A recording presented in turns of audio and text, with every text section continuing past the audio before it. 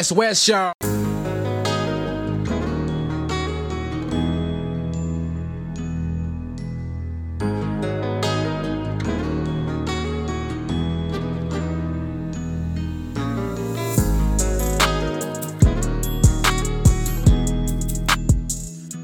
What's up, everybody? Welcome to episode 203 of the Back of the 135 podcast, proudly amongst other podcasts in the mighty West Network. Please check out our website, www.westwestnet.com, for all our write-ups on sports, movie reviews, and sales advice from our regular contributors.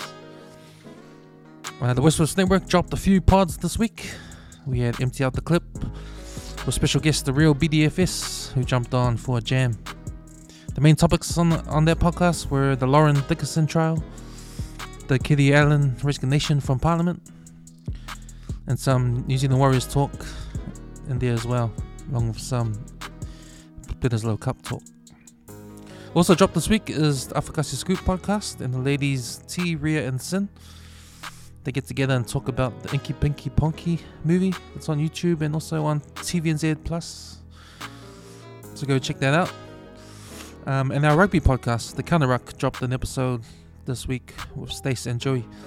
They discuss reasons why the Auckland Rugby Union selection process is a detriment to Auckland Club Rugby.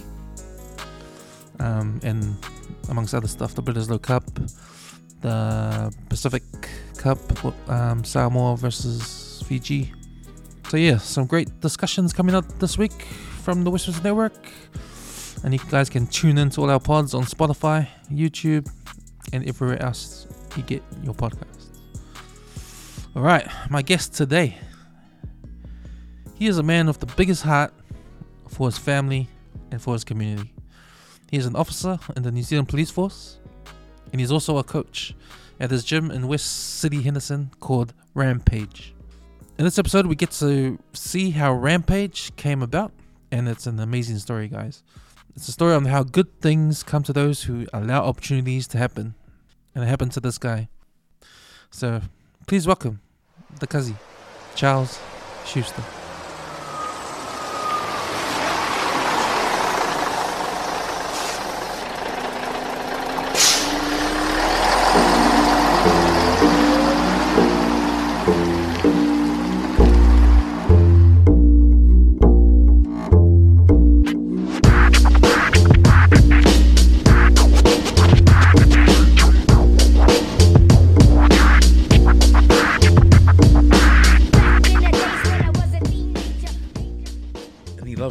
So I wouldn't want to bring someone on. Exactly.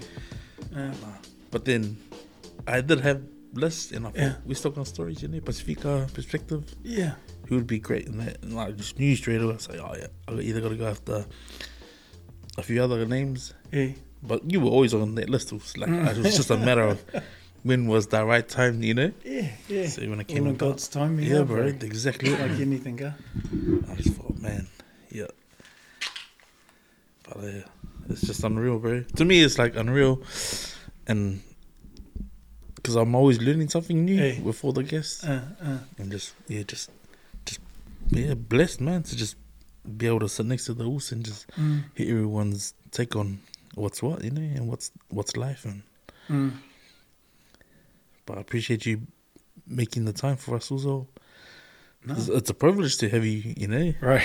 Honestly, I'm blessed to, and like it says, I'm a rock to these things. To be honest, I don't do a lot of public speaking or things of that nature, which is quite ironic. But, I just felt in my heart, bro. When you reached out to me, I just felt in my heart, bro. Yeah, also, man, he's always given time to us, I know that you've always given time to us as well, bro? Oh, so, bro, for me to come here, bro, it's I always preach it, brother, that the most precious thing, the most expensive thing that you could ever give someone is your time, my bro. That's something that you'll never ever get back. And, it's something that reigns true, to what I do in life as well, bro. Giving of one's time, you'll never get that time back. It's as simple as that, Cam. No, you're right. You're absolutely right, Charles, because, we're not getting younger, man.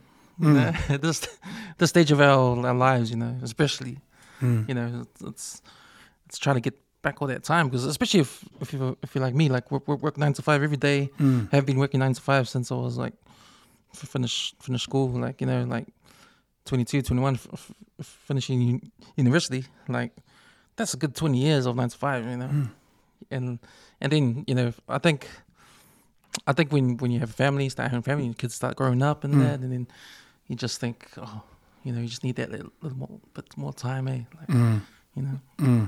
But where have we learnt that from, bro? You know, if I was to cast my mind back as well, and I think of my own parents, you know, my mum and dad, they worked those hard hours, bro? But never once complained, you know. Our amazing parents, the love that they have for us. You know, my dad working night shift, my mum getting up in the morning and surviving all the way from Henderson Valley Road up to Swanson to work for Caxton, to work a 12-hour shift. You know what I mean? Then my dad coming home after night shift and looking after us and surviving us to school. Dad coming home, moi lolo ko inga, and then, you know, he'd get up at 2:30 and come and collect us from school, walk up and get us, not in the car. You know, ko inga kama savale aku. So, you know, those are things that, and I feel when you talk like that, bro, I know that that's come from somewhere, and I know we've mirrored that. It's not something that's just put in it's something. Where have I learnt that from? My parents taught me those amazing values. Yeah. But also, to me, that reflects the changes of the times too. Yes. Because back in those days, you know, it's you know, you're right. Our parents did work those 9 to 5 jobs, and you know, it's because they came from the islands, you know. You know, we had to find a better future for their kids, like us. Like we sort of, I was born here, you know, and just born into it, kind of thing. Like, you know, we're not born in the islands and that, but we go there for holidays and that. But we will never truly know, or for me anyway, I will never truly know the life that my parents lived when they were my age, when I was like 12 years old or 15 or something, go to school over there, you know. So, but then I think you're right. We sort of see what our parents, we see their hard work, and we do that. But then when I say times are changing, I'm talking about like internet and social media and what our own kids are doing. You know, they talk about kids being not resilient these days. Like always changing their minds, doing other things. Like, you know, and then it's like there's more options now. You know what I mean? Like now there's more stuff in their face and social media, and what's on TV, what's on their phones, and it's like you don't have to go to school anymore to be something. You know, there's more things out there, more opportunities that we probably didn't get when we were young. You know, when we were young, it's only one pathway. Sort of one pathway. You go to school, go to university, get a good job, and do that, or finish school, be good at a trade, you know, stuff like that. But now there's a lot of things now, and I think people can pick and choose now, or if they try to figure it out. We never had that when we were young, or when I was young, you know, like growing up when I was young in the 90s, high school in the 90s, and that finishing school, and then, you know, just I think the internet was just starting out, and that kind of stuff. But life was simple. Yeah, it feels simple. Life was simple then. Yeah. I mean, the development of the internet, obviously, you know, back in those days, there wasn't that much temptation. I feel you're absolutely right, bro. But as with today, with the stuff that we're seeing on social media and that, you know, and it influences our kids, in a major way. You know, and it can be a negative or a positive effect on our kids as well, You know, pending upon the track that they choose to go down. But even so, I think it's pretty harder for us because we grew up in both worlds. We grew up before the internet, and then now we're growing up into the internet. We're sort of trying to figure it out as we go along. But our kids, they're born into it, so they don't have to figure it out because it's already there all the time. You know, they know what it's like to have no internet. You know, when there's a power cut and the Wi-Fi goes out, that's the first complaint in the household. Like, I can't use my phone anymore. Back in my day, phone was just for ringing up someone. That's it. Yeah. No, I loved it. So where did you grow up? Like, you grew up out west? I did grow up out west, brother. I'm a Henderson boy, born and bred, bro. So grew up, schooled at local schools as well at Henderson South, Bruce Mac, and Henderson High School. Yeah, so definitely a West Auckland boy, brother. Mm. And you play any local sport out west?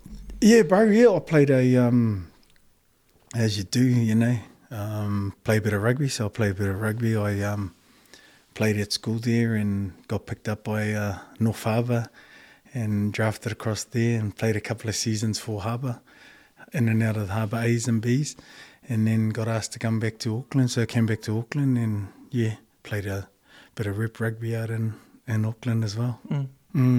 So Did Hens and I have a first 15 back then? Did they? Hens and I had a first 15. Yeah. They don't have one anymore, eh? No, which is so unfortunate. Yeah. Yeah. Back in the day, the rugby was pretty strong.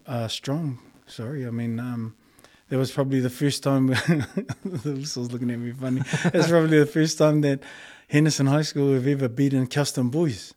We beat them back then 3-0.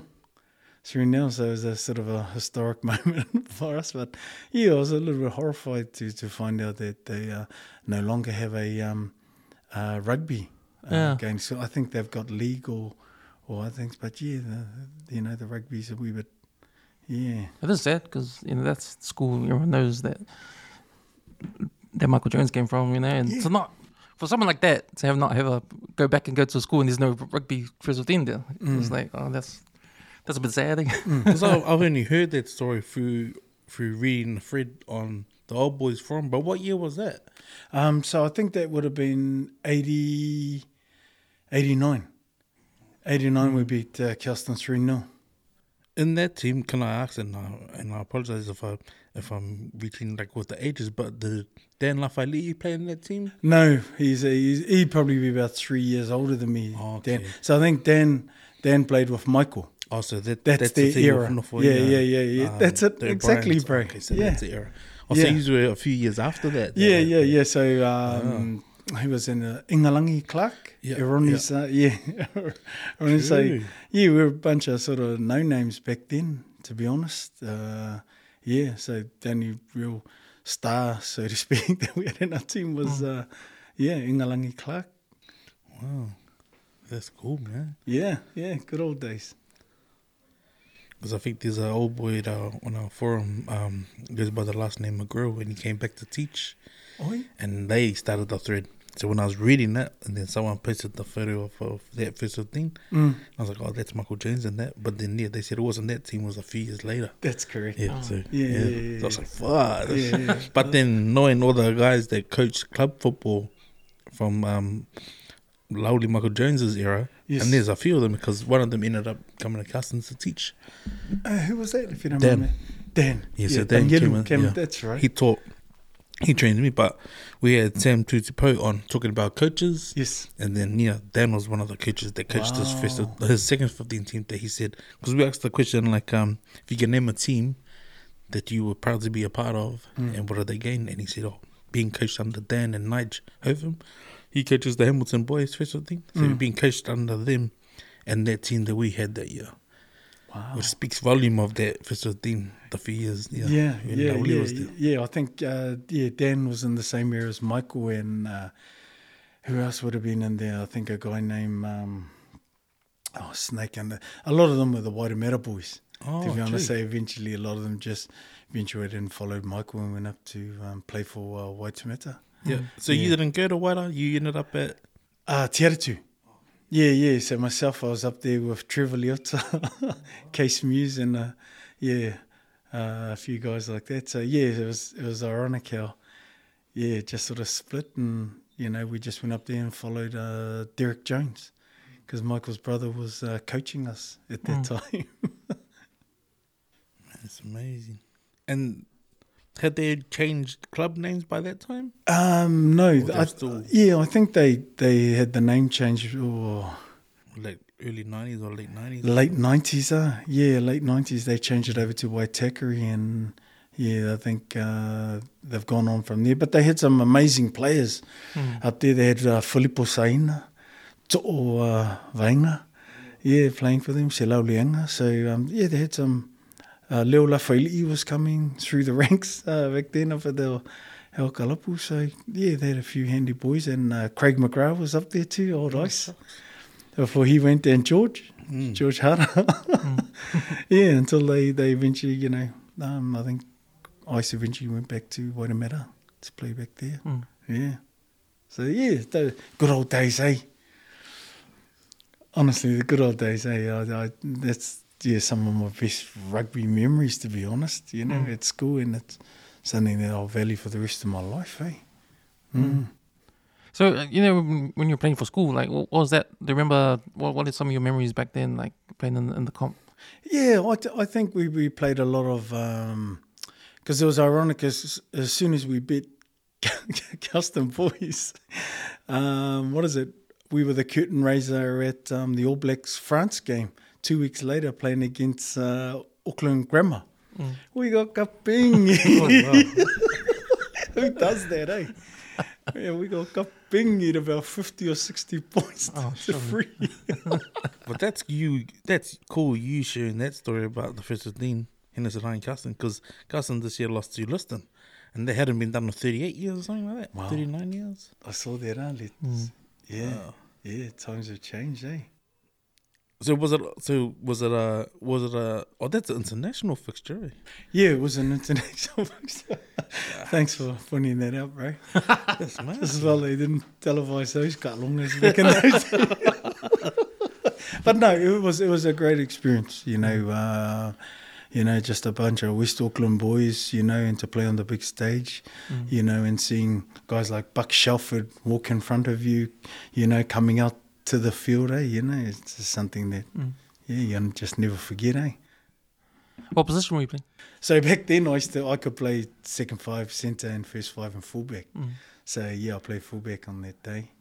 Yeah, a lot lighter back in those days, eh? You still lucky keep yourself in good nick, man. Oh, I'm trying to, my friend, trying to. Yeah, man, I couldn't. It's funny because on the podcast we've been always talking about how much of a decline rugby has been, in New Zealand. Like even with Super Rugby, like I don't think it's that exciting as it was before. Like I think it all started when South Africa left. Yeah, and it's kind of like, I'll tune in to watch the NRL, because it's more exciting. But it's a shame because I love the game, man. I'm a rugby union guy first, but I don't know, like I've just been, this is the first year I've watched more NRL games than Super Rugby games, and being a big Auckland Blues fan, those are only games I've seen, but I don't know about now after that final, that semi-final, the final of last year, and now the semi is like, oh fuck, that was hard to watch, man. Up the wires, huh? but that's the thing, eh? Like, I think up the wires, you're right, because when I see those fans, the Warriors fans, they're different, eh?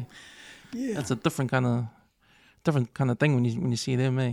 And I think it speaks to how much the decline the game of rugby union has been, especially with the fans. Yeah, especially with I think the grassroots stuff, Letty, grassroots stuff, I cast my mind back, to when we were playing.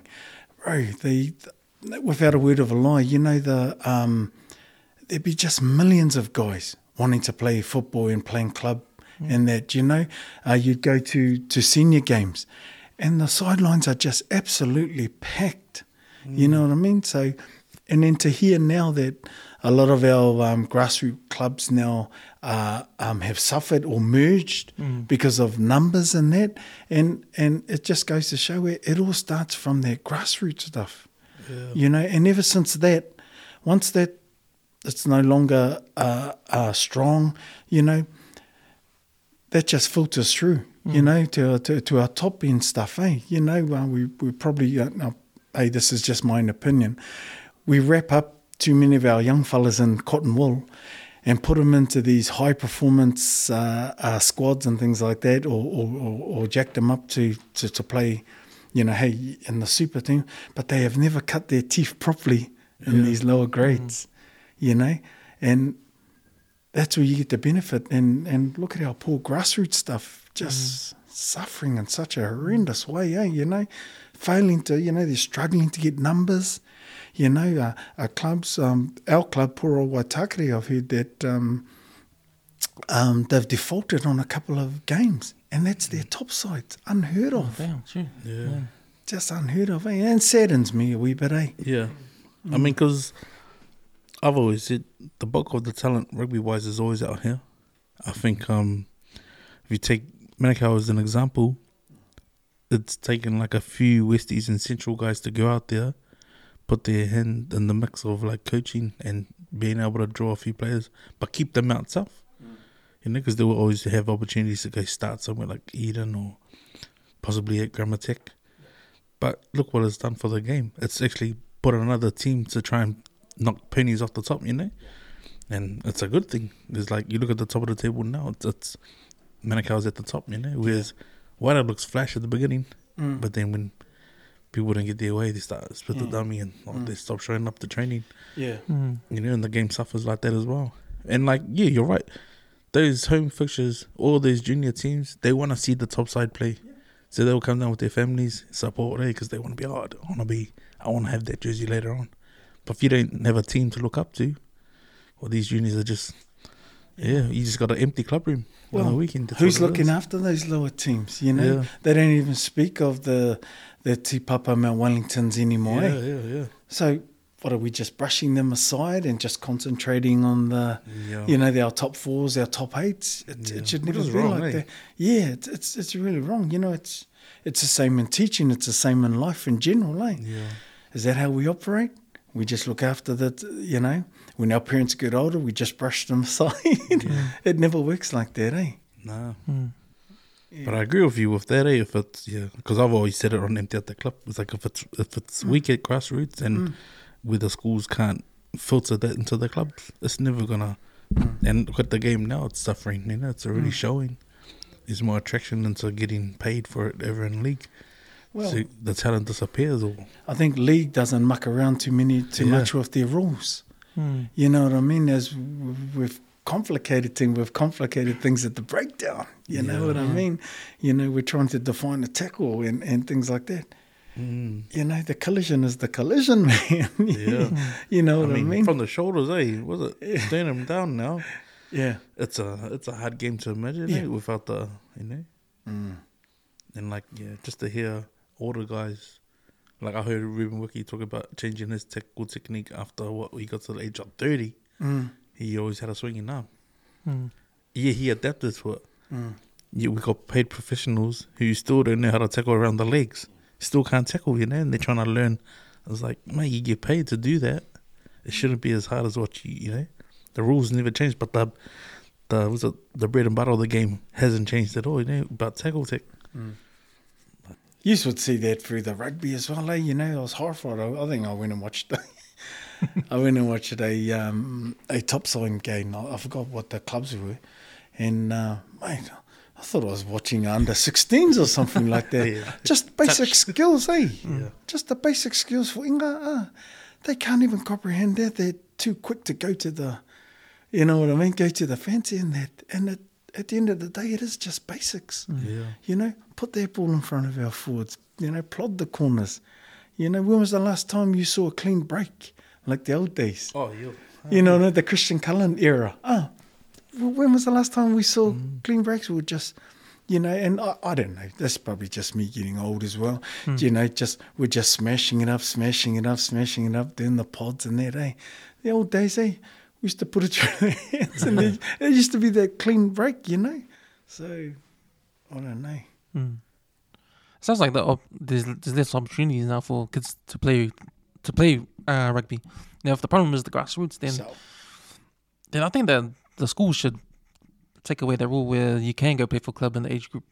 You know, Yeah. like so when you're intermediate age, then there's no more club for your age, high school, junior high school age. Yeah. Third, to what I understand now, I think Yeah. when they're Third third form, third, seventh fourth, form. that's it. There's no. Yeah, they keep it all of that, and then they reintroduce the under 19s or under 20s. Well, they pulled the open age restricted, and that's the hard part, Because Yeah. I think it's if you go from third grade to, or is it fourth grade to third grade to 85s, because that's only like 5 kilos. Yeah. But man, you can go from playing like 11-year-olds, 12-years-olds, 13-years, based on your weight. If you're playing full on men who can make the weight, it's like, man, that's tough.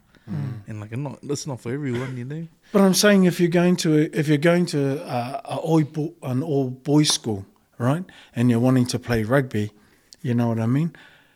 You can only fit 22 guys into a team. I'm saying, what happens to the rest of them? Yeah. Only 22 guys can play second 15 and first 15. So what happens to the rest of them? Do they sit around and valu there? Yeah, pretty much, Muli for their... Then they're gonna lose interest. They lose interest, exactly that. They lose interest. Because they can't go. Yeah. They can't go back and play for club. Yeah, so why can't we cater to that? Why can't we look at something? Why can't we speak to the clubs? I mean, if we're wanting to hold on to boys and that and girls, with the football, we have to try and find something to implement, you know what I mean, that can attract them and keep them in the game, be it rugby or league, you know what I mean, but only 22 guys can take the field. I know why though, 'cause these schools don't want the kids to leave. Exactly. They want, but I was listening to the radio the other day and they were talking about the same thing, and someone he called in and was talking about how, when you have kids, like they grow up and they want to play rugby, so they play for a club until they're third form. But they'll go to different schools. So they're not playing with their mates anymore. So you have to start new relationships, new team. And then, that relationship with your old team when you're younger is lost. Unless they all go to the same school. But they probably won't. But, But it's that whole thing about growing up with your teammates. And like that. But, you can if you want. But that's not an option. But that option's just gone now. Yeah. It is, and I understand the terminology that, it is professional. I definitely understand that, and I definitely understand that they only focus on a certain tier, a certain caliber. I understand that. But, I'd much rather have a team full of guys that are willing to give it a go than a team of talented guys that are individuals. Doesn't interest me, You know what I mean? Doesn't interest me. Yeah, that makes sense too, because then there's an incentive for someone to go on his own to try and make it. Yeah, and it's always the case, our high end, you might be speaking out of turn, but you always get the superstar that, hey, I don't train Tuesdays, but I'm sick for selection. Everyone knows one of those rules. Yeah. Just ask Xavier's mate, he got injured on the game. Okay, I'm no good to train Tuesdays and do the 800 metres, but Thursdays, I'll be there for selection, all right, boys? All right, guys? For the captain's run, huh? Yeah, I'll be there for the captain's run. All right, guys? Yeah, I can hear. I've heard all the media talk about this, how the sport needs to have a rev up there of some sort. And I always think, man, it's got to go back to the NZR. They're the ones that govern the sport in this country, but they're the ones that like hold it back, sport back. I know what I know their thing is the All Blacks. They got to protect the brand, All Black brand, but they're doing it in a way where it's putting the rest of the country down in terms of like the sports teams and that. If everything goes, if all roads lead to the All Blacks, everyone else at the start of the road is suffering. Because there's nothing coming back. Well said, bro. And you're right. Same as there's only 22 players, or 22, 44 players in those two teams at the high school. There's only 22 players in the All Blacks. Yeah, exactly. And what happens to the rest? Yeah. Where they go overseas because there's more money to be made overseas. Yeah, and I understand that, but in terms of saying that they have opportunity, so if I don't make the cut for the ABs, they'll end up making the big dollars anyway, going to Japan and the likes of that. But the young kids that are at school that don't make the cut, they don't have that opportunity, if you know what I mean. You know what I mean? Yeah. So it is an opportunity I don't know, for the schools to look at that. You know what I mean? Yeah, because like I said, you can see it in grassroots rugby as well. You'll be lucky if you see 20 or 30 people at the Kalunga, say. You know what I mean? Unless they're top four. Your likes of Wairemera and so forth, and ponies, and they'll always have the crowds there. But go along to just a normal fixture, and you'll see it. It's sad. Yeah, it is. Yeah, it's so sad, eh? Because I don't think you can rely on just the name Wairemera or the jersey or the history anymore. You got to do something else now. We're past the point of, you know what I mean? We're past the point of just doing it because that's the club we identify with growing up. You know, it's the history of it. I think it's like, because it's not in front of our faces, you know? There's no marketing or there's nothing to say that that's our club or we should support it. You know, all I know about Wairemera is it's in the hood. And, you know, all my mates went there, you know, to play, and that's it. But there's nothing else. You know, there's nothing else, and I don't know, like, because when I think of Australia, how the NRL works, you know, NRL is just a company that looks after the competition, but the clubs look after their own selves. The clubs are sort of privatized. You know, they're members of the NRL, but they're not. The NRL doesn't have any say. What they do, it's up to them. So they've got incentive to bring up the culture in the town that they represent. And it's the resources, eh? You know what I mean? And I understand that. You know, not all clubs have certain resources as well. Yeah. And that's stuff that we need to factor in as well. You know, for the likes of these lower clubs and things like that, you know, they're not going to have a certain amount of coaches, you know, that are committed to coaching all the time. So, you know, that in the mix plays a big part. It's the same with in general, any general sport as well, you know, from netball to whatever. You know what I mean? If we haven't got the volunteers and the coaches and that, you know, unfortunately the kids just end up suffering, eh? Just sad. I think it has a lot to do with the times that we live in too. I mean, because it's a lot more expensive to live now. And, like, you know, mind you, our parents, like, there's too many things going on. And, you know, we get too fixated on, like, you know, just trying to get by that suffers, you know, that we can't just put all the energy. I mean, a lot of people can't put the energy into being there for the kids' sport. Well said. That's reality, you know. Well said, Liti. And, yeah, it's sad because we grew up in a time where a lot of things were simpler. There wasn't the internet. Just to hear it on radio was a big thing, you know, and now we're just seeing it. It's everywhere. It's on all your socials. It's on your TVs. It's in ads. And without knowing, that time has traveled so fast. Yet our minds are slowly adjusting to it. But that's something that we're blessed with because it's a memory now, you know. And as I said, that maybe what worked back then is not necessarily working now. The model will be a perfect, you know, fit, but, you know, this is the times, the times we're in. Yeah. Well. Man, I was just thinking about back in the days when I remember before Sky TV, you know, everything was on TV1. Oh, the one with the sport, you know, you watch All Blacks games on there. That was when before the remote, you mean? Was that when the TV used to appear at 11 o'clock at night or so? Yeah, good night. The Kiwi was going to Moi. Yeah, good old days, eh? Yeah, but I understand the change as well, eh? And you know, and I see it every day at work as well. You know, I've been now 20 years in the police, and I see that every day as well. Times are so hard. You know what I mean? Yeah, a lot of parents in that are struggling out there. A lot of our kids in that are suffering because of that as well. But I feel that we've got some amazing agencies and amazing people out there that are willing to put their hand up and help, you know. And you know, it's like anything. It's about people asking for the help as well. Sometimes, you know, sometimes they whakamā, you know, as well, to ask for that help. There's nothing wrong for asking for help, my friend. You know, we know all about that, lads. There's nothing wrong with asking for help. So, whoever is out there and, you're listening to us free palafus, I really do encourage you, if you are struggling, especially men, I do a lot of mahi around mental health and that, and with men around our age, I really do encourage you to ask for that help. Just reach out, and ask your mate, Be genuine when you ask someone, how are they?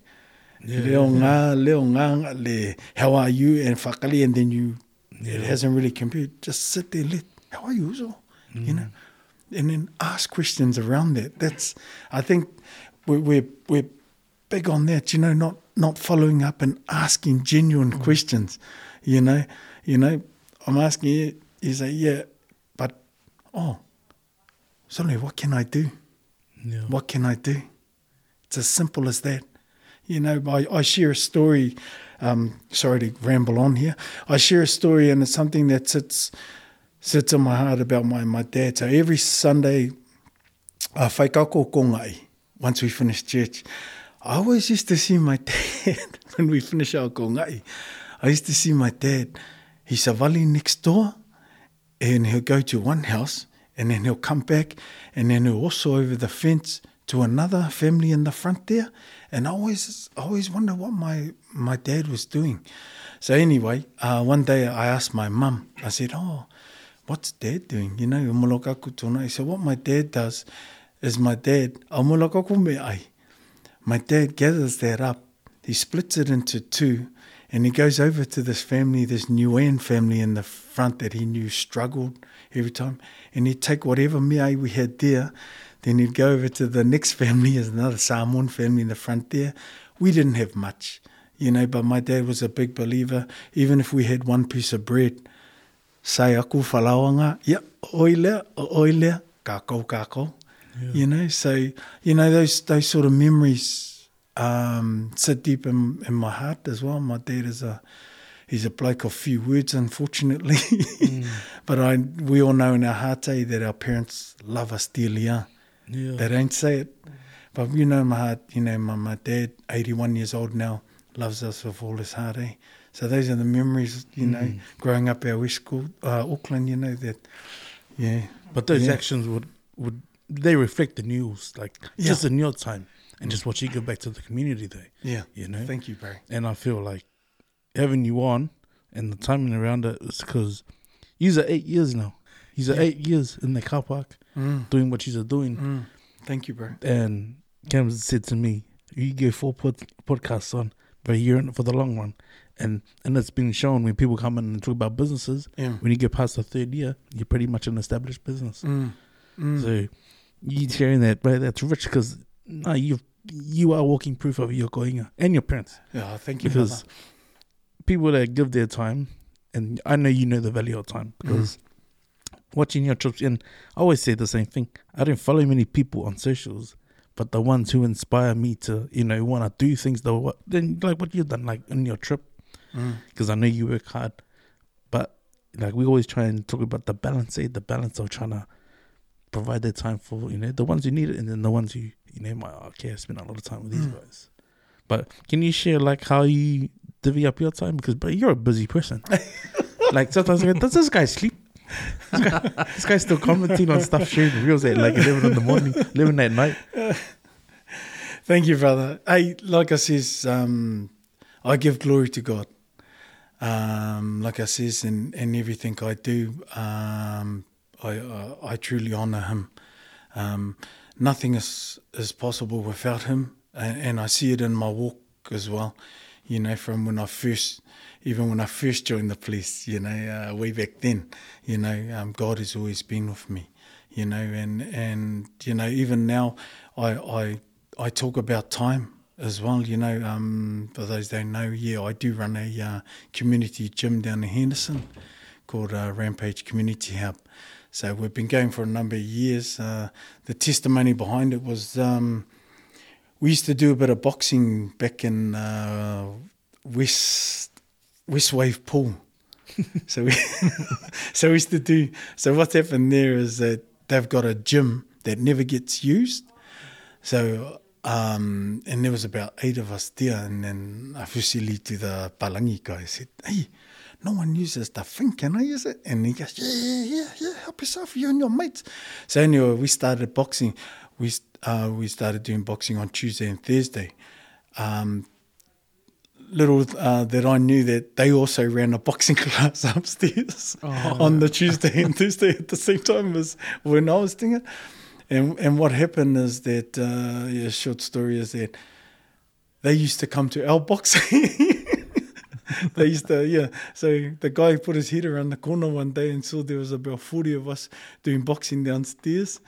And then... but you are just using the gym, eh? We were just using the gym. Members of the gym just using the gym. And people, I'm one of those guys that never say no. So people walking past and seeing us doing the boxing every Tuesday and Thursday, and they say, "Hey, can we come?" And I just thought, because they're members of the gym, I said, "Yeah, come down and join us." And then little did I know that the class upstairs, there was only about 2 people showing up to the class upstairs because they were all coming down to this guy who's got no certificate in boxing. But that just happened organically. It's just just something you guys were just doing, and then it turned out to be how many people down there? 40 people. Yeah, ironically, then I won't say his name. Then the Palangi guy came to me one day and said, "Hey, you guys can't use the gym anymore." And I says, "Oh, why's that also?" And then the man goes, "Oh, yeah. The manager said, we got stuff that we're going to try and do in there." But, hey, what it is that obviously we were doing this down there and they didn't like it, so they kicked us out. And then as I was driving home, I said, "Lord, where can we do the boxing now, Lord?" So as I was driving home one morning, it was still... I was pungi a wee bit there. I looked over to the right-hand side as I was going past the West City Mall, and the mall leaves were on in the kapaka. So I rang up my mates and they said, "Come down here on Thursday and we'll do boxing here because the lights are on."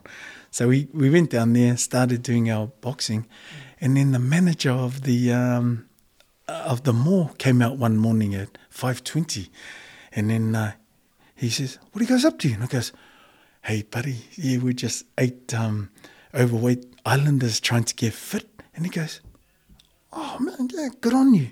So from there, he said, "Yes, can we help out in any way?" And I says, No, are we all right to use this place?" And he goes, yeah. So from there, we were able to use it. And then from there, it grew as word of mouth got out. It grew from 8 and went up to I think it was about 60 or whatever it is, or 70 folks in the kāpaka. Let's even know. And then from there, the mall came up to me and goes, "Hey, how do you bring your stuff down?" Because me and my poor wife used to get up at about 4:30, put the gear in 2 separate cars and then drive down to the mall. And then, so he said, "Hey, I want to provide you guys with a storage." So he provided us with a storage, which was probably 4 times the size of this place here, for free. And what was the guy? Was he a security or something? Oh, no, he was the centre manager. Oh. Yeah, centre manager. So he start work? It must be early. Yeah, he comes in early, but the security are there 24 hours. Right. Yeah. And he goes, "Oh, Charles, hey, also for all the guys out here, we want to open up our shower facilities. If anyone wants to have a shower or anything like that, they can use our shower facilities and that." And those sort of stuff, I was blown away. You know what I mean? Off the back, he didn't need to do this. He just said, "Hey, use this." He saw the value in it. He saw the value in seeing the community at his front door, 70 people just coming to Kolengi. And, from there, it just grew. He had a crew come down from Australia, to do a little documentary on us. And from there, they put that together, and that was pitched to all the Westfield centres over in Australia. So it just grew off the back of that. And must be a while ago, huh? Yes. Because they're not Westfield anymore. No, that's what I mean. It was during Westfield time. That's it. It was during the Westfield time. So, Darren was the centre manager there. He's moved to Newmarket, so we still touch base with him. Yeah. So, just amazing. But, hey, listen, in all honesty, that was all God. It really was. I truly believe it's about timing up, and it's about listening. Listening to him upstairs as well, and understanding, and just being obedient. I love people. I love people. I love our Pacifica people. It's the same at a gym that we run now. We have families come and say, hey, we can only afford one membership. And I said, yeah, use that one membership for the whole family. Mm. It's not my business. It's not me. It's God's. So God brought these people. So, I don't want to stand before the man upstairs and he say, hey, what did you do with this family that I sent to you? Oh, I turned them away because they didn't have enough money. Mm.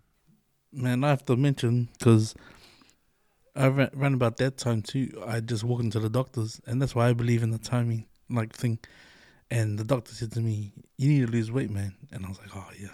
And he goes, because I went in for the flu, he goes, you need to lose weight. And he goes, do you want to die? I had one of my best friends went to the doctor. Doctor said the same thing, do you want to die? So we just started training, and we just, at the time, we're just meeting up once every fortnight to once a week, to almost every day. And it wasn't until Ave said, because we were training, the FT was training, we had about 20 guys, and he goes, one of Makalika's mates at school, her dad runs a boxer, and they train in the car park in Westfield. Apparently the manager of the building said if they can get more than 70 plus people there, they'll chuck some funding at them. So we just put our SOS out, like, let's go join the party, man, because I thought at the time, what a brilliant concept. What's the cost? It was nothing. It was just your own time. And to hear that you were just doing it on the back of love and being moved out from Blinky, moved out from the gym. I thought to myself, how heartless, how heartless. But for the thing to be unfolded like that and to see where it grew, because I remember having that one word with you after a training. I showed up after maybe a couple of months, and he said, it'll be our first year, but I don't know where it's gonna take us, but I have faith. 8 years later, man, and it was like, bro, that's massive. Like, to me, that's someone said that it couldn't happen. Oh man, it stood the test of time, because I'm gonna be at the class tomorrow. I don't know that much, but it's like, to me it resonates, because it's like, man, you were just having fun. It was just having fun, and maybe we can touch base. Yeah. Because I know how those box fits can turn afterwards. The coffee club, are you going to work today, mate? Yeah. What a brilliant execution. And just the way it's unfolded too, man. Yeah. Like, I'm still following hard out every time you guys post. And it's good. I mean, we do a lot of initiatives with the kids. So we focus on their fitness aspect of it, but we also look at the mentoring side as well. So we do a lot of stuff around that as well. It comes hand in hand, A lot of our kids don't even know how to get a bank card, how to get a license. You know what I mean? They're mad to try and find out. And some of them are almost lazy as well, because they've been brought up in a way too that everything is handed to them. Yep. You know what I mean? I say, man, I ain't sitting the license for you. You know what I mean? Yeah, you can lead that to the water, eh? It's either going to drink or drown, one of the two. But, I love people. I love youth. You know what I mean? That's where it is for me. I do tons of work with that. And to me, the most special thing that I love doing is working with elderly folks. And this is my opinion, is that I think we've brushed our old people aside. That's my opinion. I really do. We are far too focused on these young fellas, these young kids. What is wrong? Studies show that they're not fully developed until 23, 24. What about our old people that brought us up who sit idle in the corner? When was the last time we ever heard of them putting some sort of initiative together for our old people? Everything is about youth, ram rates. Everything's about this, youth. Youth. When was it that you ever heard something about to do with our elderly folks who sit idle, who go into the mall and just sit there by themselves. You know, I challenge anyone out there, you know, let's get together, let's do something, you know. You know, we're just in the interim as well of just doing some stuff, you know, just down at the mall, you know, about providing a space for our old people to come and even if it's just to play cards or something like that for an hour, or just to kalango the way we are. Provide a space for them. They don't ask for much. They're not asking for the 3-course meal, you know, but I think we're clever fellas that can figure it out how we can provide for our old people. You know, these are the people that brought us up. So why is it that we have brushed them aside all of a sudden and focusing on, you know, hey, it's good to focus on youth, don't get me wrong, but when it's overdone and overanalyzed, and yet they sit idle in the corner. Who has checked up on them? Yeah. Who has rung them up? Yeah, wā mai oiti nā. Wā, you know, when was the last time? Don't come and cry at the funeral. My dad told me, you know, leo ngā o mai kangi, you know, leoki. I'm alive now, go and see them. Bro, I agree with you tenfold on that. I'm alive, come and see me now. You say all this technology and you can't use that. Yeah. You know what I mean? You know, I'm 52 years old now, you know, but my mum still makes a ipo for me. Yeah, Charles, wa manga whailau sapa sui, a mala loku sawa wakulo. You know, right? So this guy's laughing. You know, how can I fault my mum at 85 still doing a para chop suey for her 52-year-old son? Yeah. And you're absolutely right, man. Our parents are always our parents, say, like, you know, as much as I've fallen outside of my older brothers, ever stuff, yeah, my mum still pui her baby, because that's her son, you know. And man, I believe like I fell into barbering, knowing the blessings that came out of sharing and talking and having that space, because I always thought, man, when I'm old enough, man, my old man can come pull the dominoes out and, you know, smash someone at dominoes, or, you know, a sweepy or something like that, you know. And I always love the fact that if my dad did show up, you know, I'd have $50 for him, and he might just sweep the floor once, but he'll be content with his TAB money, you know. But like, yeah, you're right, man. Like, I feel like the youth today need to see what we have been taught from our elders, and until they can respect that, that's the cycle that can never be duplicated, because, you know, we had that opportunity to do it, but it's whether us as parents in the current days now can teach our kids that, you know. But I feel, yeah, you're absolutely right, man. It's sad as like our elders only get up to go local, and that's the one thing that they look forward to. Yeah. When my both my parents are resting now, but my daughter, she had that window where she felt like she doesn't have anyone to go and complain to about like her injuries or the whaiaongas, or, you know, because once they're gone, you know, and we can't have that.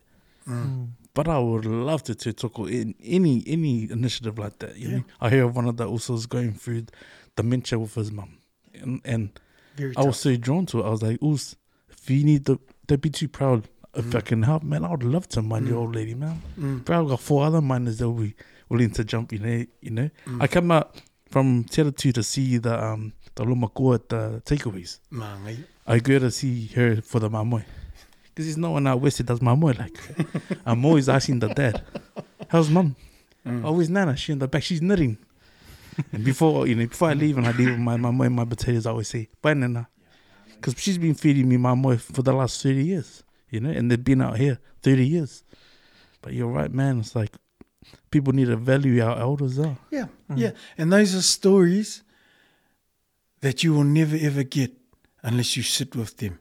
Those are stories that we have the opportunity now. You know, even, man, I tell you, this is what's quite funny. And, you know, me as a Samoan male as well, you know, my dad never used to say, I love you.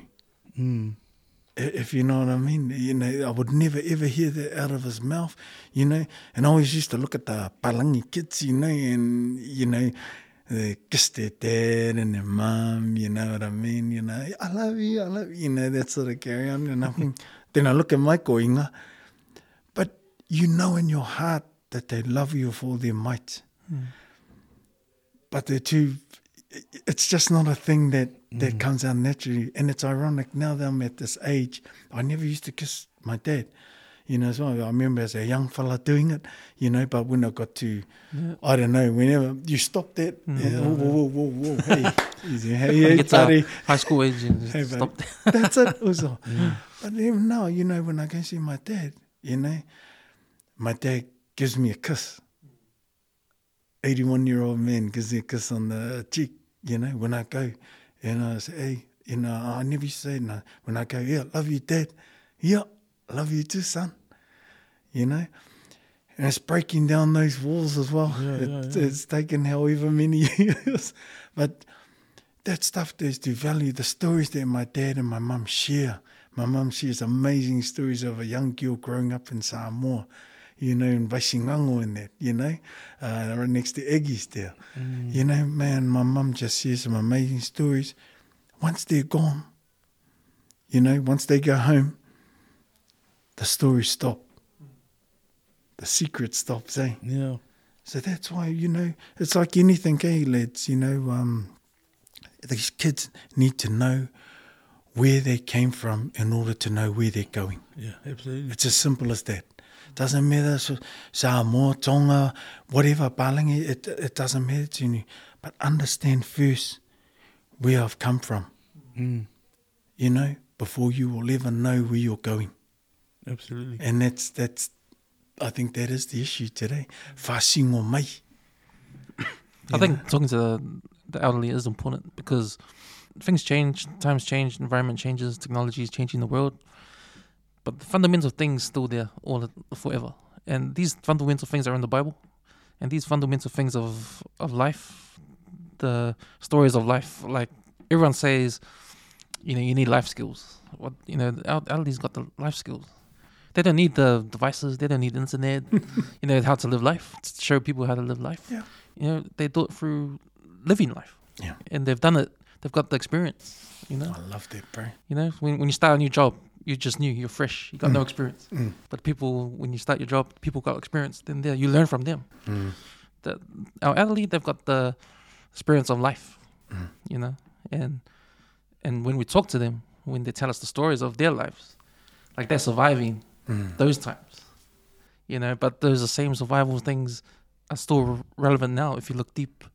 They're still the same things. You take away, it's like an onion, no? You take away all the layers of what's changed in the world and social media and all that kind of stuff. No, it's right in the middle there. That's the fundamental things of how to live life. Yeah. You know. Nice. And they're taking their time out, eh, to listen. Yeah. So important, you know. I think today this thing goes quicker than this thing.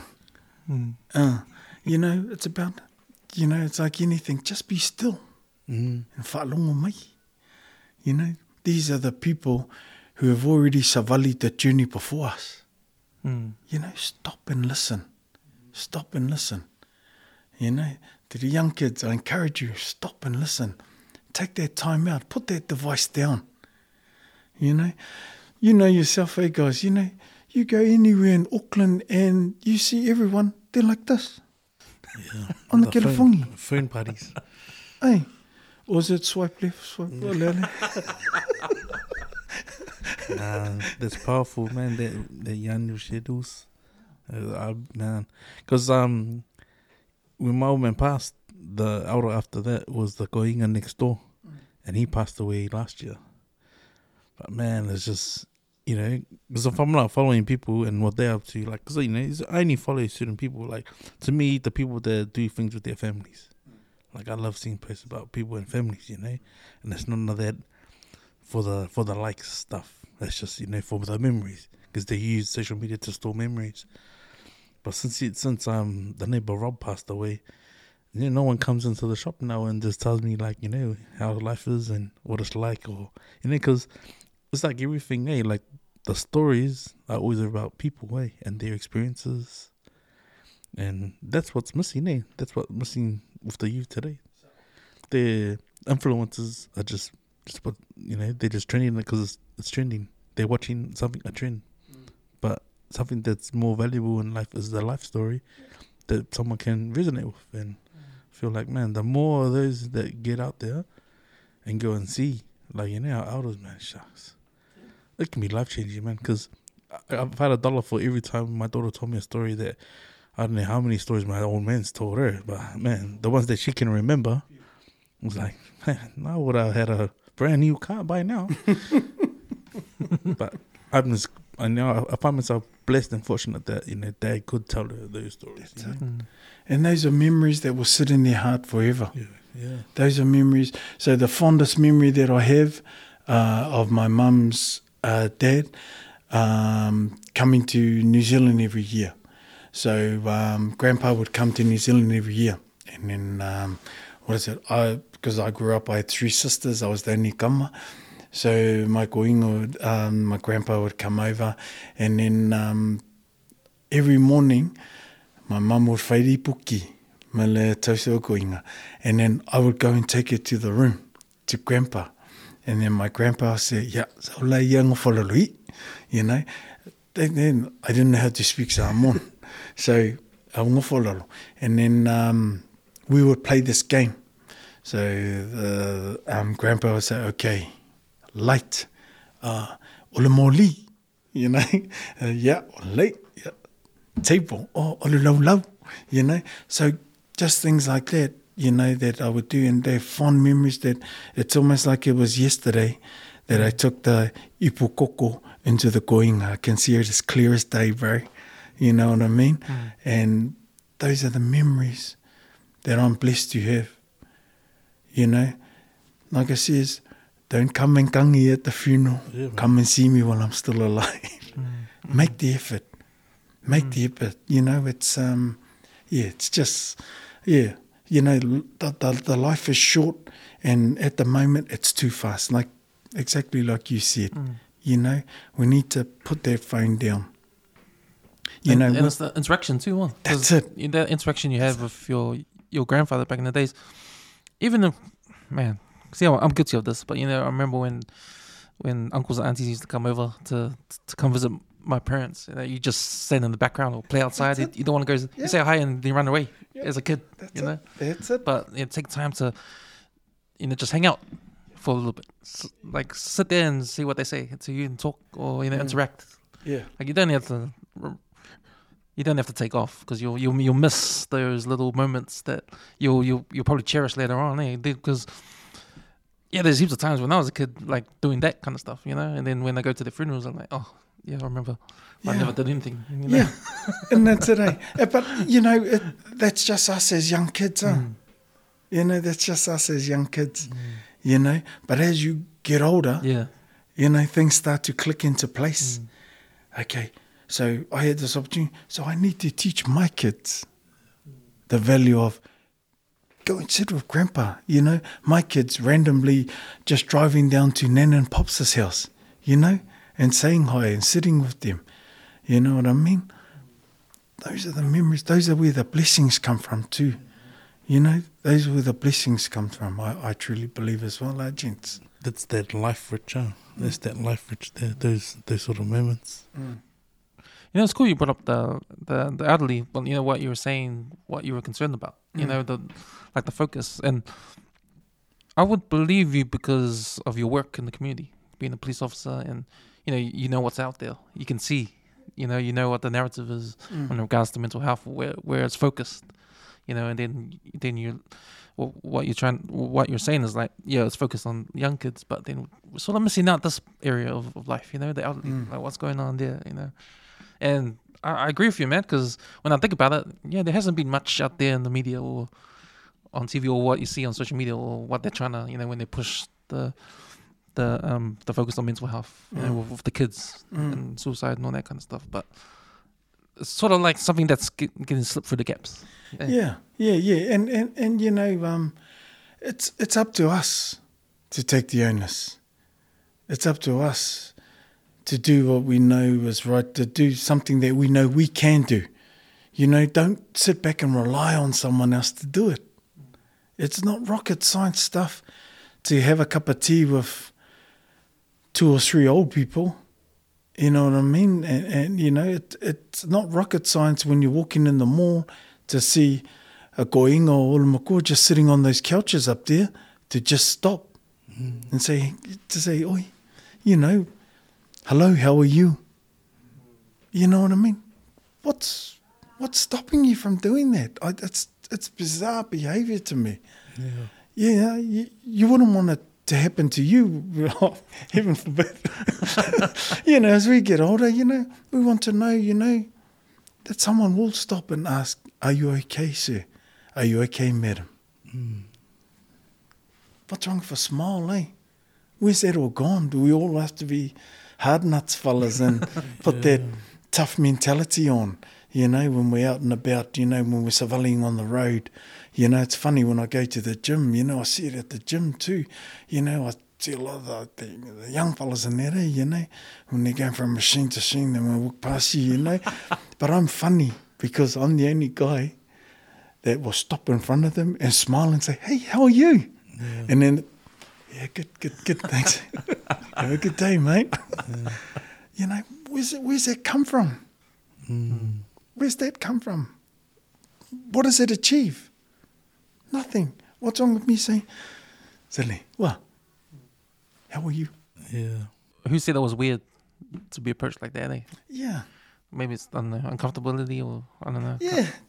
But it's a strange thing if someone randomly comes up to you, hi, how are you? If you don't stop them in their tracks, if you don't stop them in their tracks, the behaviour continues.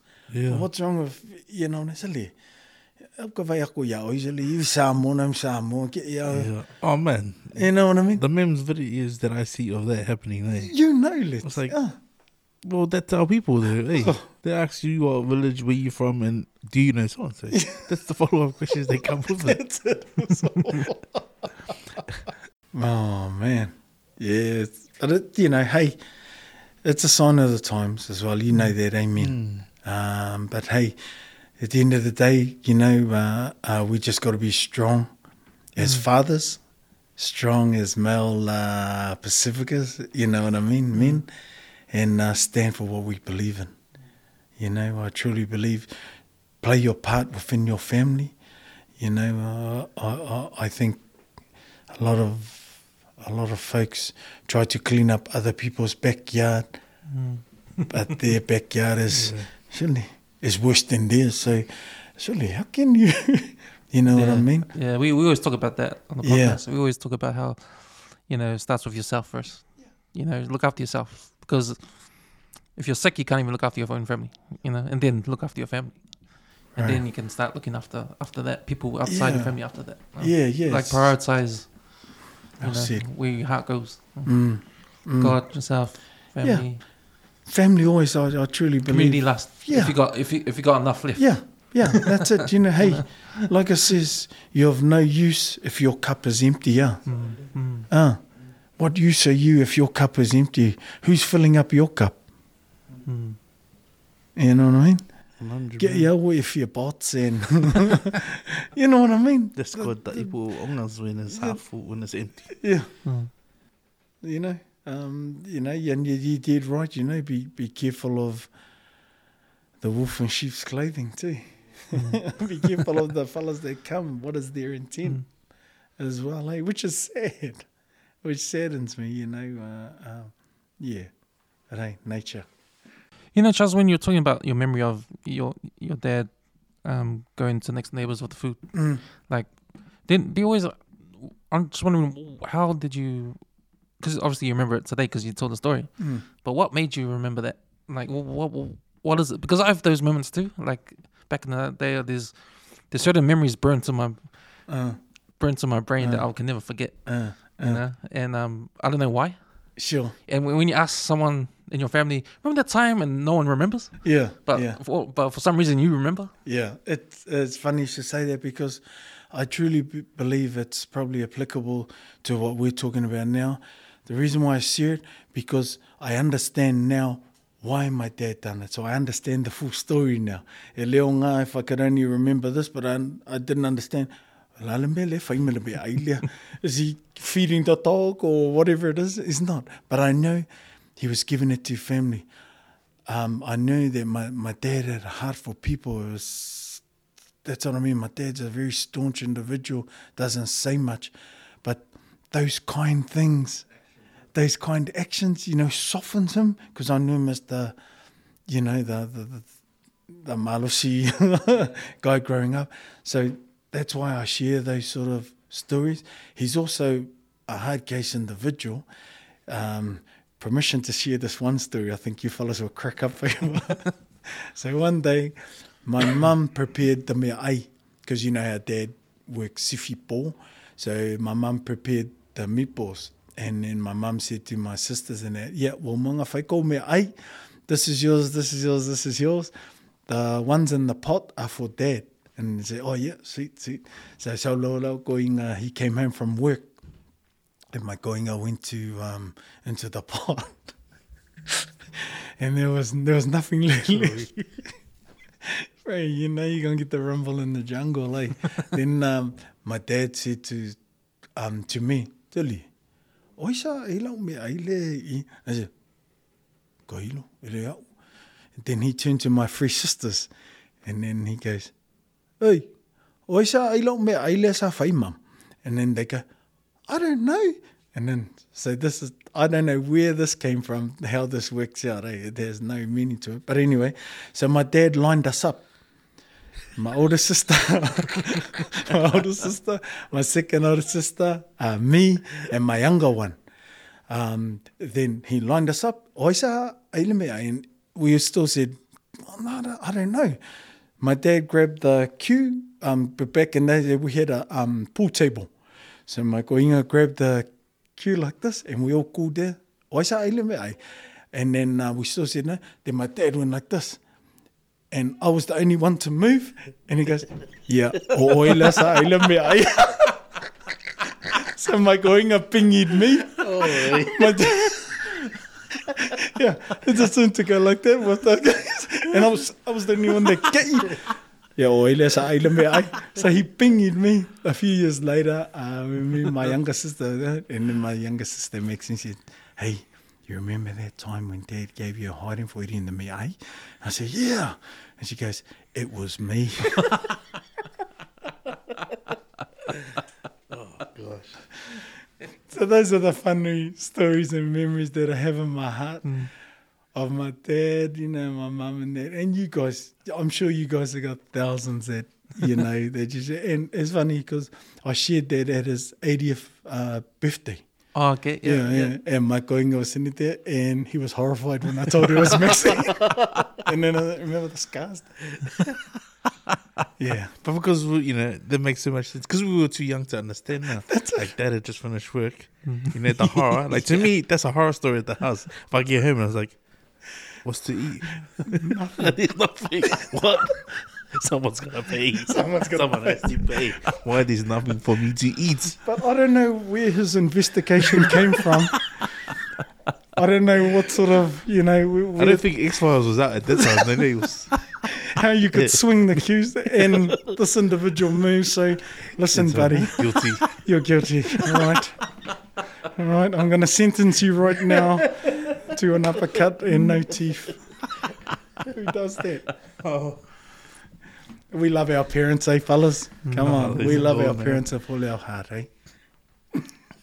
But that's the thing, when I was thinking about what you were talking about, like about your dad, and I was thinking, man, you're right, because it's more action than what they say. It's all about action rather than 100% saying I love you. Yeah. It's almost like they don't need to. I don't need to tell you I love you. You already know from my actions, But we already know. Yeah. And I think because we're in a culture when we were growing up where it was a mixture with palangi and that. And you've seen the actions of the palangi, I love you, Dad, and watching the commercials for and kiss, and then they tuck you into bed. Read the book. Read the book. The lamp. Yeah.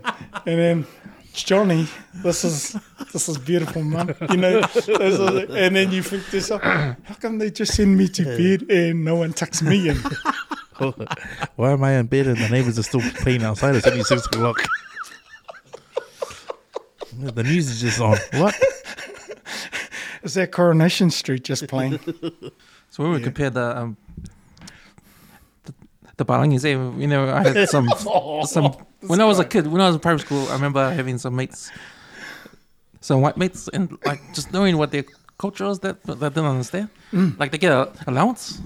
What do you get? $1 for washing the dishes? What kind of mom do we get allowance for? Get a slap. Your family enjoy a pig's head. That's nasty. Oh my gosh. Yeah, I remember those days. Yeah, and it's funny because I asked my mum one day, and she said, "Hey, malona kako mele o leskonga, kako la ye fafo me sasa kako vau me fapenga, hey." So I said, "Oh yeah, hey, are we going to get paid for this?" Wrong move, buddy. Don't Come again. ever. Oh man. All I heard was the sapelu drop. And mum taking off the kalavas. How kala? Yeah. Oh, my parents. Oh, our parents are amazing, eh, fellas? So you guys were training at the car park. Like you guys got your own gym now inside, huh? Yeah, that's correct. So this is the second fit out though, eh? Second fit out. Yeah. So, we had a gym sort of upstairs, but we sort of outgrew that. And now we've moved downstairs in the West City Mall to a bigger premises down there. So talk about how that happened, because you guys got to the point where you had so many people just coming to the car park. Yeah. So it's strange how God works, man. So what had happened is, the obviously the Westfield management there knew that we were looking for a space for ourselves. Obviously we didn't have a dime in our pocket or anything like that. So funny enough, when I asked Darren, Darren said, "Yeah, okay then." He wanted to provide, because there were some shops that were vacant, but they were far too small. They were like those little dairy ones in the mall. It was just far too small, eh? Funny how God works, man. Anyway, there was a gym upstairs. It used to be the Contours gym, just for the corner, the fingers. Yeah, that's it. So what had happened is they went down there one day because the place hadn't opened for a week, and when they went inside, they had taken off. Oh wow. They just left Without signing the... Yeah, well, I think they had. I think the lease. I don't know the full terminology behind that, but I think they had paid up to a certain amount, and then they went down there, and it was cuckoo.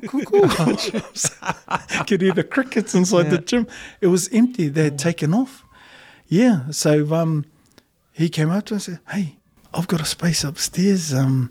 You can pay this much." He's able to do that. And, so we set it up as a non-charitable organisation. And he said, we just prayed, and then one day, some funding came through, and then, Rampage is where we, this is where we are now. Funny how God works, eh? Mm-hmm. It's, making the impossible possible, man. I remember the grand opening, man, because I was blown away. Myself. Oh, thank you, bro. Because I felt... Man, at the time, because I remember training, because like we tried as FT, because FT was like free training, family time, fun together, and the purpose was make the time to get going, and help like show up for like Noni was doing tour fit. He saw how FT rolled, he wanted that party, and then we said, "Nah, let's go." Charles and Netta got Rampage. Let's go and. Let's go help. Let's go show face. Oh, thank you. So it was the right thing to do, eh? So when Butterbean was starting up, BBM was starting, we would go and show up for him, support and help where he could, Good on you, And so, man, when I heard, obviously, they got a spot. And I was like, we're in the mall. Yeah. And I sort of knew, it must be the consoles then, because that's the only vacant building at the time. Exactly. So to pull up and then to see the Rampage desk, and I was like, bro, that's what a story, man. Like from the car park, literally, in the cold mornings, and then to see how he's already just set up. Like, man, what I loved about training in the car park was like all walks of life, huh? Yeah. Man, it was amazing to see, like, bro, this is this is what FT should feel like, you know. This is what it's about. All ages, all shapes, no judgment. Yeah. Just there to live. There to have the agenda to, I'm going to get a good fa'afu before I go to work. Yeah. And then I'll laugh about it. And I'll laugh about how I suffered. And then I can build on it. Because that's what me and my mates sort of felt at that time too, you know. Because once the videos and the posts started dropping, everyone was like, where is this place? And like, they're literally training in the car park. Yeah. So to go from the car park inside the mall, own space, literally a gym. That's a story, man. Like, I thought, it's God's real was that, testimony, you know, that really is. Honestly, I can't emphasize how much God's been just a major influence on all of us. And it's funny because it is all walks of life. You know what I mean? I don't discourage anyone. I don't claim to be some amazing coach or anything like that. I think people know my style. I don't coach like normal people, unfortunately. My style is just making people welcome. Just, you know, I always emphasize it before we start a session, you know, just do what you can do. You know what I mean? So, and nothing's changed. Nothing's changed. We've continued that. You know, we've continued. People come and go, and that's the nature of it. Yeah. People come and go. You know, these are the folks that God have put before us to work with now. You know? But yeah, you're right. I love, I've met some, you know, amazing people, you know, in my time down there, and God will continue to bring different people towards me, you know. Hey, it's not by accident that we're here today. God has ordained this time for us three to be together. It's not by accident also that I've shown up at your front door. God ordains the time. You know, this is his time. And it's funny because I'm trying to move house at the moment. So I've been busy as, and it's been on my heart, you know, should I just ring Letty and just balafu and tell him that I'm sick or something like that? No, because he has given his time for me. So it's about that respect, you know. If someone has given their time, the both of you, to do this, to put their own family on hold, show that respect, team. Show that respect, people. You know, that's all it takes. You know, you've put your time aside, the both of you, and I truly thank you. You know what I mean? So me, come here. Show that respect. You know, don't, you know, talk big games and then we're glad. You know what I mean? You know, without saying it out. You know what I mean?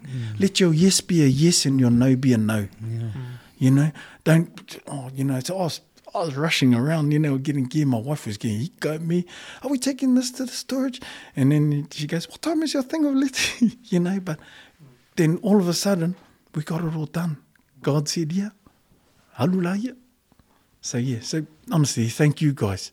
I'm truly blessed to be in your house, my bro. You know what I mean? The both of you. And I know you guys are amazing men. You know, I just feel that in my heart, especially for you, bro. You know, I know you love people, brother.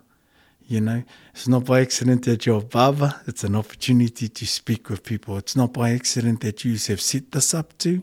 You know in your heart the value of this. Having people come and be real. Don't come and bluff with me. Don't try and, you know, I hate people that don't hate is quite a strong word, but I hate folks that come up and try and give you their CV straight away. Yeah, hey mate, yeah, listen, I'm an accountant, I've done this. I'm also an engineer. I'm a draftsman with one of the top firms, and don't deliver your CV, my friend. People ask me, you know, what do you do for a job?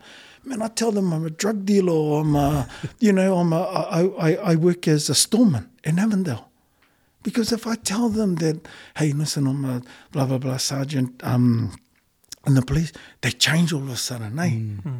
Don't tell them that. Yeah. Hey, man, yeah, I just work in Avondale also. Then let their bond build. Yeah. You know? Yeah, that's funny how people are. They prejudge us, eh?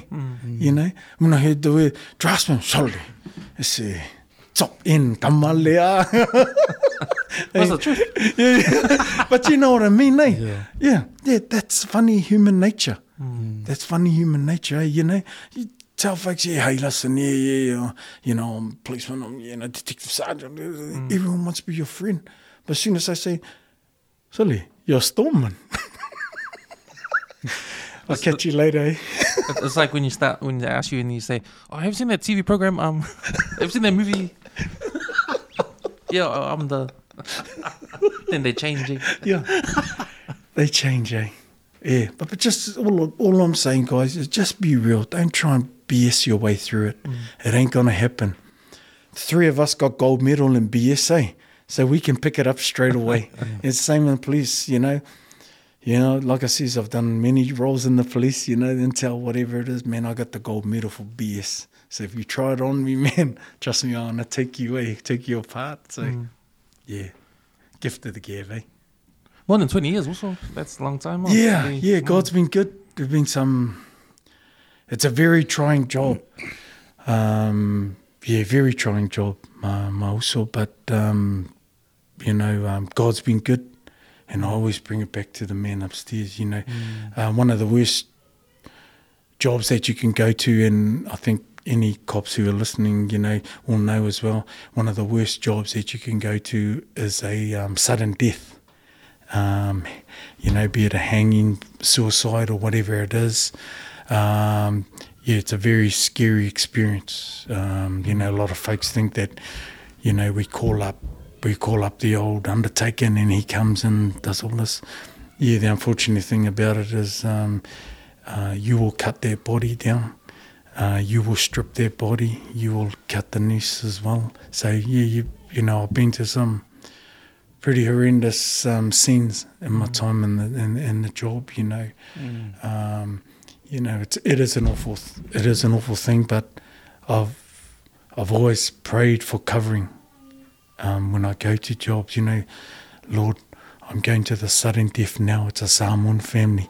It's hard for us, if to search a body that's deceased, how very precious our people are, and that's something that we have to do, be mindful of, as well, when we do things like that. So I always ask for covering from God. God, when I go there, Lord, I allow you to speak for me, Father, so I can speak to the family and explain what's happened here. Because, man, it's just up in the air, trying to take a body away from a Pacifica family or Māori family of that for a post-mortem can be a very trying task.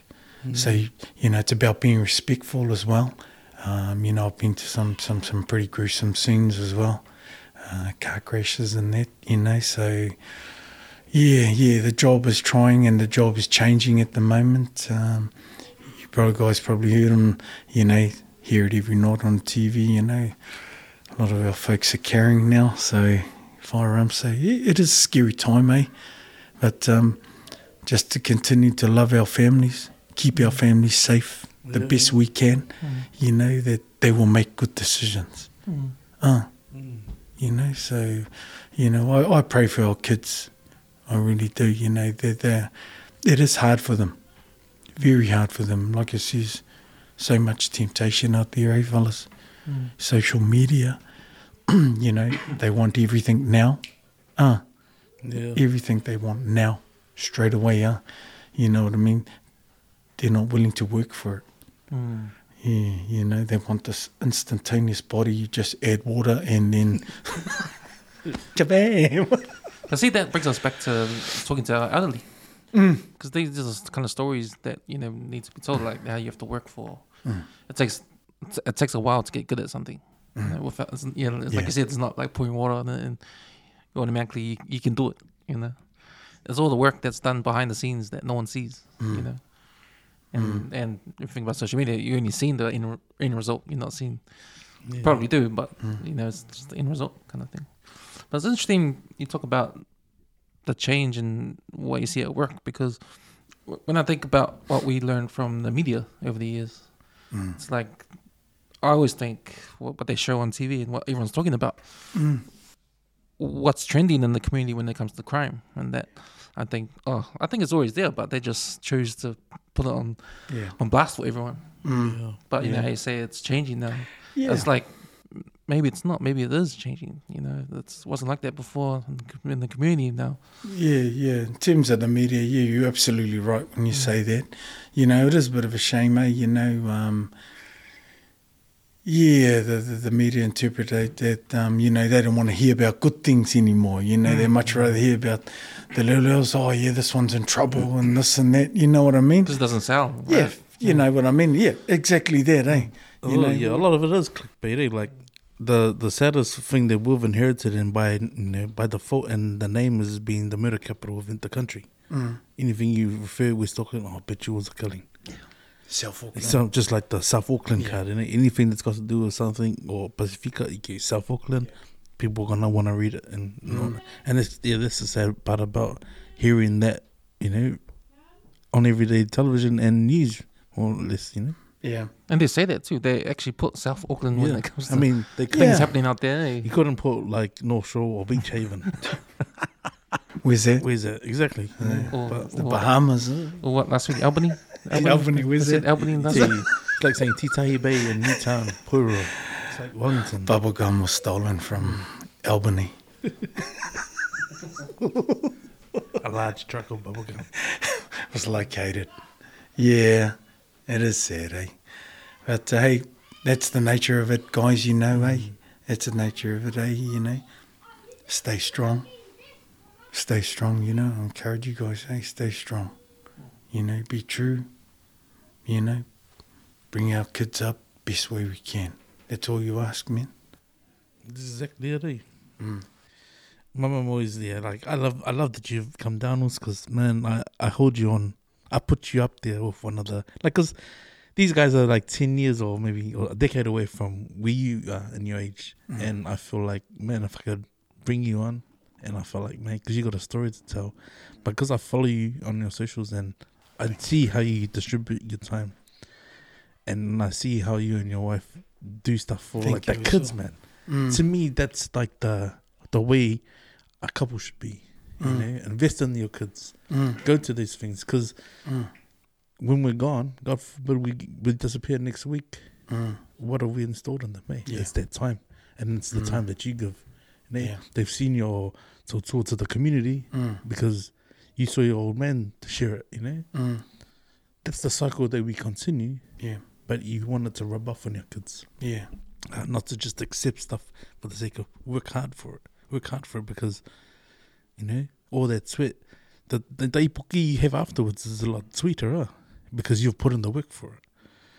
But yeah, man, I put you up there on the list of like, man, I got so much love and respect for you. Thank you, my bro. Because, man, to be in a job, and being especially the job you hold, you know, it's like, because I see you as, bro, you're, like, I know other cops, but then I hold you up there. Thank you, because, like, there's a respect and love for you. Like, anything I know your hands in, part of, it's with good heart and a clean heart. Thank you, good bro. intent. And my ma's at councils. It's very so kind. I praise you like that, man. But just, yeah, like I almost cried. The first thing you said off the bat was time. You know? And that's one thing, like, yeah, you're absolutely right. I preach that all the time, man. You can't buy it, eh? Yeah. We cannot buy it back. Well said, Link. You just, bro, honestly, I preach it all the time. Seminars and that too, bro. You know, that we run with the kids and that. I make them aware, eh? It's about time. You know, that's something you can never get back. You know, so that's why, you know, like I says, I just can't praise the both of you, you know, and thank you enough for having me and allowing me to share my story. You know, I think it's more sharing my testimony of what God has done in life. You know, I love West Auckland, man. Oh, yeah. Yeah, I never leave this place. I never leave this place. Even the things that we always say about people is like, whatever you do, don't ever change. You can't change the color of your skin. Yeah. You shouldn't change your meals, but it's when you go, oh, where's he? In North Shore. Because the old wire still tastes the same. Amen, brother. Hey. Amen, mate. But you're exactly right, man. I love West Auckland too. You know, grew up, born and bred here. Nice. But and this is the reason for the podcast. It's a showcase West Auckland. Awesome, guys. Because then when it comes to Pacific Islanders, everybody automatically looks to South Auckland straight away. Yeah. It's like the first place. Yeah. But you know, there's Islanders in West Auckland too. Oh, with amazing stories too, bro. You know what I mean? I'm sure you bros here have had a few a few folks come through the thing, but I guarantee you haven't even scratched the surface. Yeah. You know what I mean? There's so many amazing people that have grown up in West Auckland and still in West Auckland, you know, and still doing good mahi with the community and that. You know, the unsung heroes out there, you know. Man, I take my hat off to them, you know, and all I say to them is, hey, thank you. Thank you for the giving of your time. You know what I mean? And that's what it is, the giving of your time, huh? Man, thank you for your time. Oh, my pleasure, guys. Hey, man, I just pray that God continue to bless you guys and your families. Bless your time here. Like I said, it's usually giving amazing time to voice our people.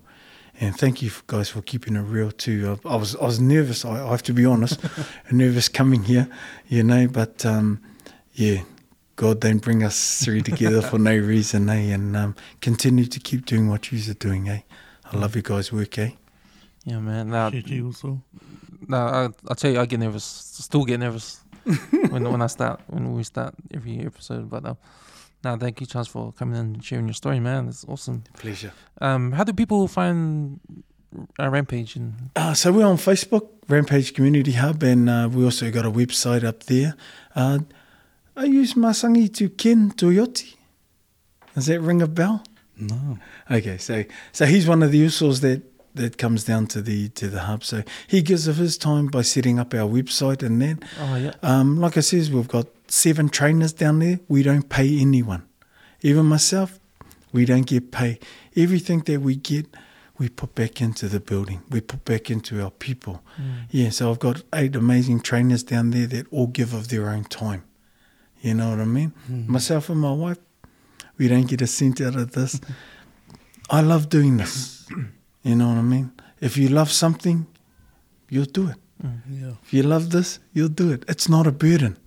Yeah, they ask me, how do you find time at night? You know, you go to work, you know what I mean? Also, you at work at 5:30, bro, and then you go at night and run the class. It's because I get the great opportunity to go to my classes with my wife and my kids. So we all do it together as a family. You know what I mean? I think if my kids and my wife didn't come with me, I think that might be a wee bit different. But we all go together as a family. It's amazing, eh? You know? Sometimes they're not all there, but but yeah, we all go together as a family and do this as a family and give back to our people just the way you guys are doing it, eh? So, hey, thank you, brothers, for having me, eh? No worries, also. Thanks. Thank you so much. Salute.